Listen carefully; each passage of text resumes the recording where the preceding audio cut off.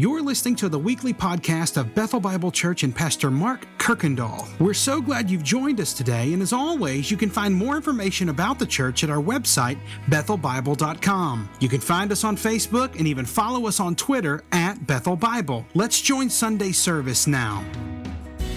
And so this morning, we are going back to the book of Romans, and believe it or not, it is the final chapter of Romans that we are finally here. It's hard to believe that we started back in August in our walk through Romans. And we had no idea where we would be on April the 5th and what would be going on around the world, but God did. And what we're going to see today is today's passage is so relevant to what is going on around the world and even in our own personal lives. So for me, week one, it wasn't so bad. It was spring break. And we'd had some plans. We were going to be at home, had some activities. And first week wasn't that bad. The second week, things began to change. So we looked at it, first of all, it's almost like an extended spring break, a coronacation. But things all of a sudden started changing. But we worked in the yard. We went for walks. We started playing different board games. And so week two wasn't that bad.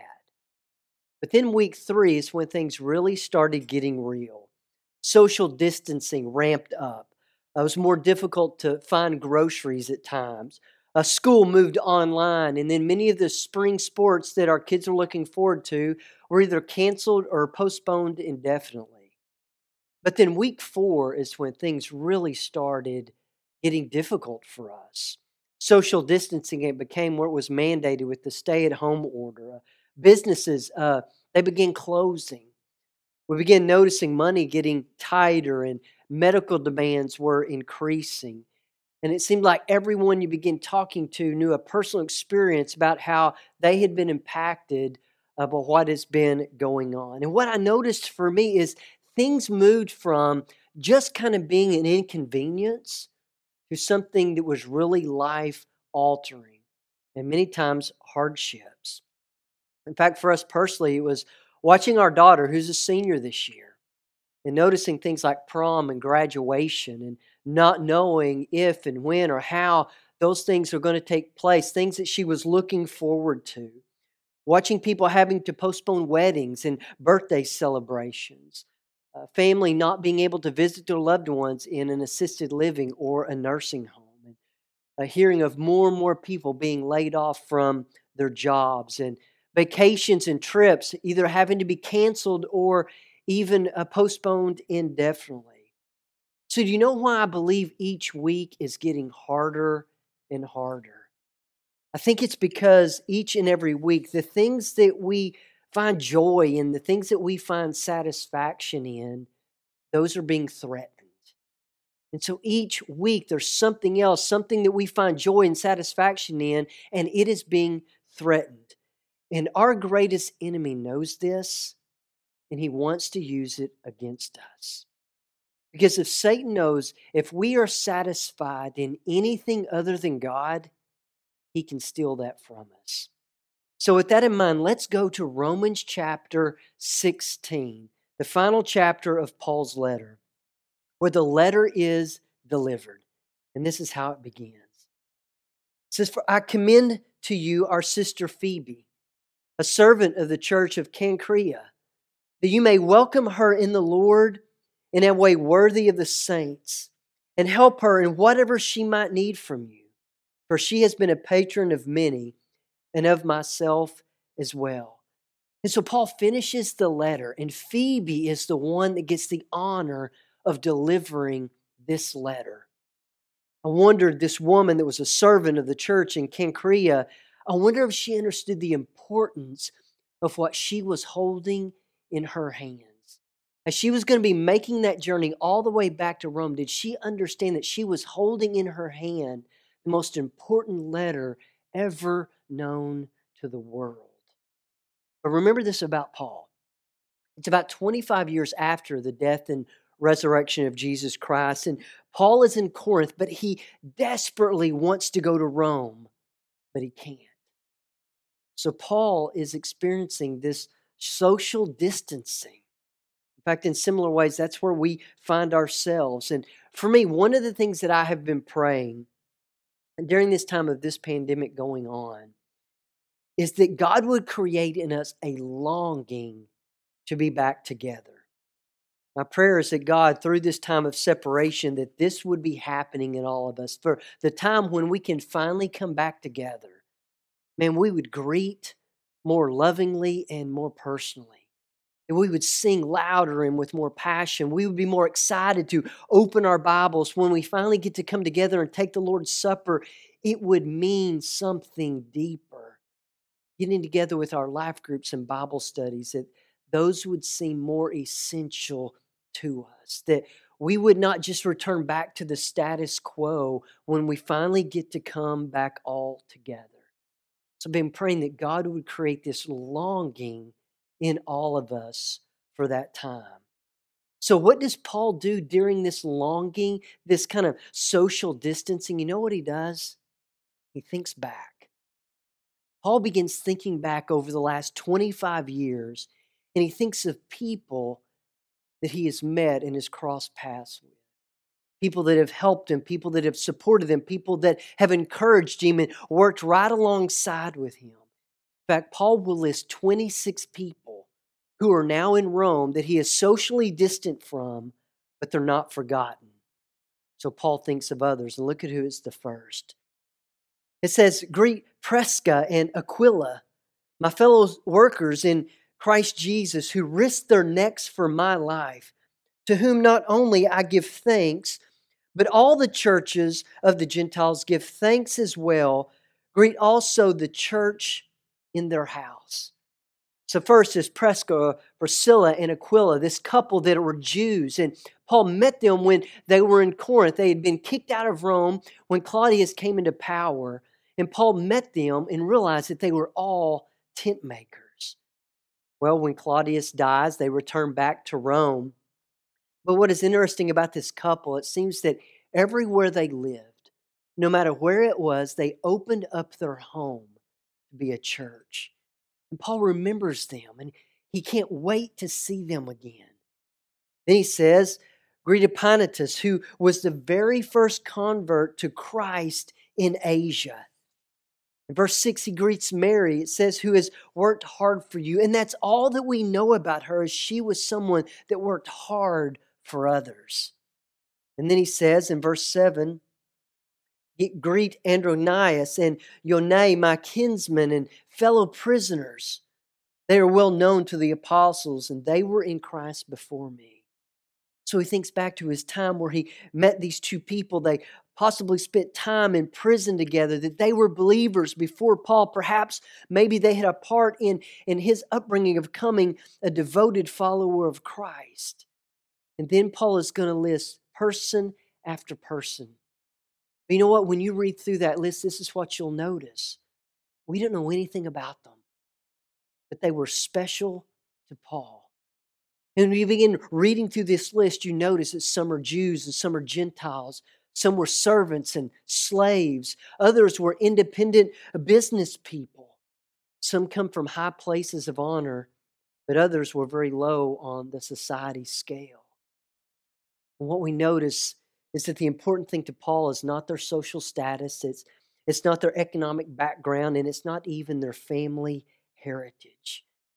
What is important is the love that he has for them and they have for Paul.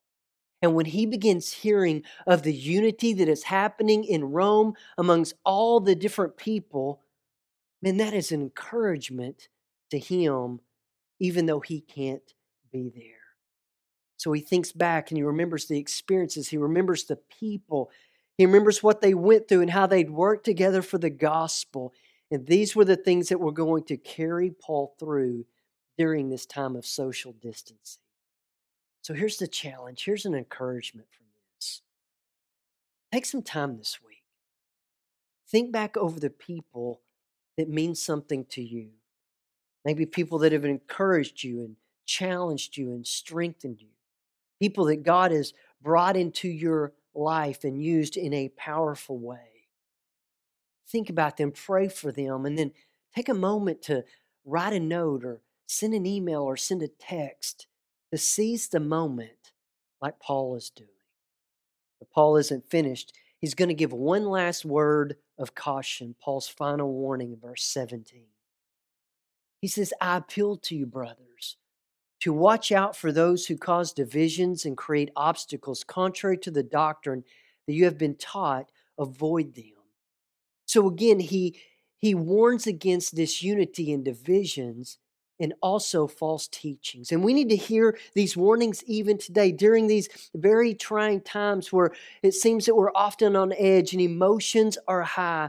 All of these are the perfect storm for divisions. And then he says, watch out for false teachers and have nothing to do with them. I think during this time where we find ourselves, one of the greatest battles that we are fighting against false teaching is the battle in our own minds. As our lives have changed in very drastic and often hardship ways, we must be careful of the battle that often we are secretly fighting in our own minds. Yes, we're going to have some good days. I know we are also having some very difficult days. So I want you to hear me. If you are struggling, please reach out to someone. But then notice what Paul does. He's going to point everyone to some hope. The hope of all hopes, beginning in verse 20. He says, the God of peace will soon crush Satan under your feet. The grace of our Lord Jesus Christ be with you all. So Paul says, no matter the difficulty, no matter the amount of persecution, no matter how bad things might get, there is coming a day of relief. That there is coming a day when Satan and sin and death will no longer be a part of our lives. And they will fade from our lives, and memories will be replaced completely by the grace of Jesus Christ. That day is coming, and that is what we are hoping in. So then, Paul's going to mention 8 people that are with him in Corinth. He's going to mention men like Timothy and Jason and Gaius. Well, then Paul puts down the final words of the letter to the Romans. And these final words are reserved for one person and one person only. These words are reserved for God. Look at the last 3 verses. Now to him who is able to strengthen you according to my gospel and the preaching of Jesus Christ, according to the revelation of the mystery that was kept secret for long ages, but has now been disclosed into the prophetic writings, has been made known to all the nations according to the command of the eternal God, to bring about the obedience of faith. The only one wise God be glory forevermore through Jesus Christ. Amen. So he closes with a doxology of praise, and he says, to him. Meaning God is the only one worthy of these words and worthy of these praise. No one else. And he says, who is able, that only God is able to provide what he ultimately needs and even us. And then he prays that would be able to strengthen. I believe he's writing knowing that there are going to be times that he is going to be going through, that the things that he needs can only come from God himself. In fact, there are going to be times in our own lives when we need something and they can only come from God. And he says that strength is found in the truth of who God is and what he has done in the gospel. So this morning, this is what we see from Romans chapter 16, that Paul has found his ultimate satisfaction in who God is and what he has done. That hard and difficult times are going to happen. Things Paul has hoped for may not come to pass. Things he is planning, they may or may not happen. But no matter what happens, Paul's ultimate satisfaction is found in God. And so the same is true for us today. We don't know what tomorrow is going to hold. We don't know how long this pandemic is going to last. We're not for sure the plans that we have, if they're going to happen or not. There are so many things up in the air, but none of those changes who God is. So, church, know this: if Satan can get you or me to be satisfied in anything other than God, he knows he can steal it from us. But when our ultimate satisfaction is found in Him, in God, then nothing can take that away. So I pray this week you will fight for that reality. That no matter what, we would find our satisfaction in God and knowing who He is and what He has done, and He is in absolute control. And when our satisfaction is ultimately in Him, nothing can take that away. Thanks again for listening to the podcast today. We hope that you were blessed and encouraged. And if you have any questions or comments, we want you to let us know. Simply send your thoughts to questions@bethelbible.com. Thanks for spending time with us, and be sure to join us next week on the Bethel Bible Podcast.